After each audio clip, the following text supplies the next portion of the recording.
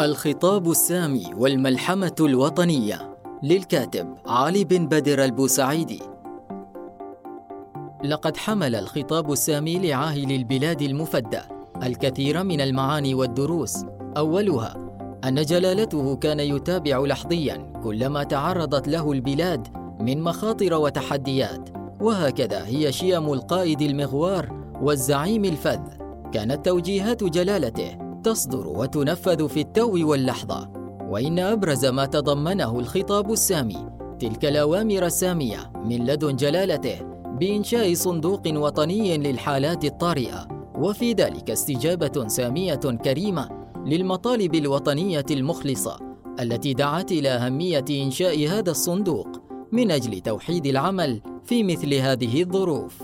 إنها الملحمة الوطنية التي ما زالت تكتب سطورها بحروف من نور وذهب بفضل سواعد المخلصين الأبرار من ذوي الهمم والعزائم القوية، والذين أبوا أن يهنأوا وإخوانهم في المناطق المتضررة يعانون من مشكلات عدة.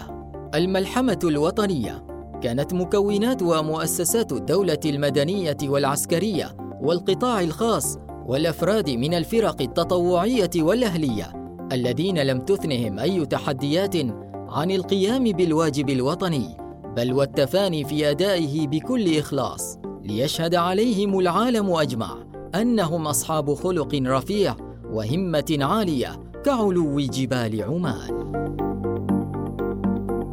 وأخيراً نقول: لقد مر على عمان أسبوع صعب مليء بالتحديات، لكن الإدارة الرشيدة من القائد الحكيم والإرادة الوطنية المخلصة لمختلف المؤسسات والأفراد حولت المحنة إلى منحة، وتسارعت خطى الإنجاز لتحقيق ما نصبو إليه من تطلعات وما نبتغيه من أهداف.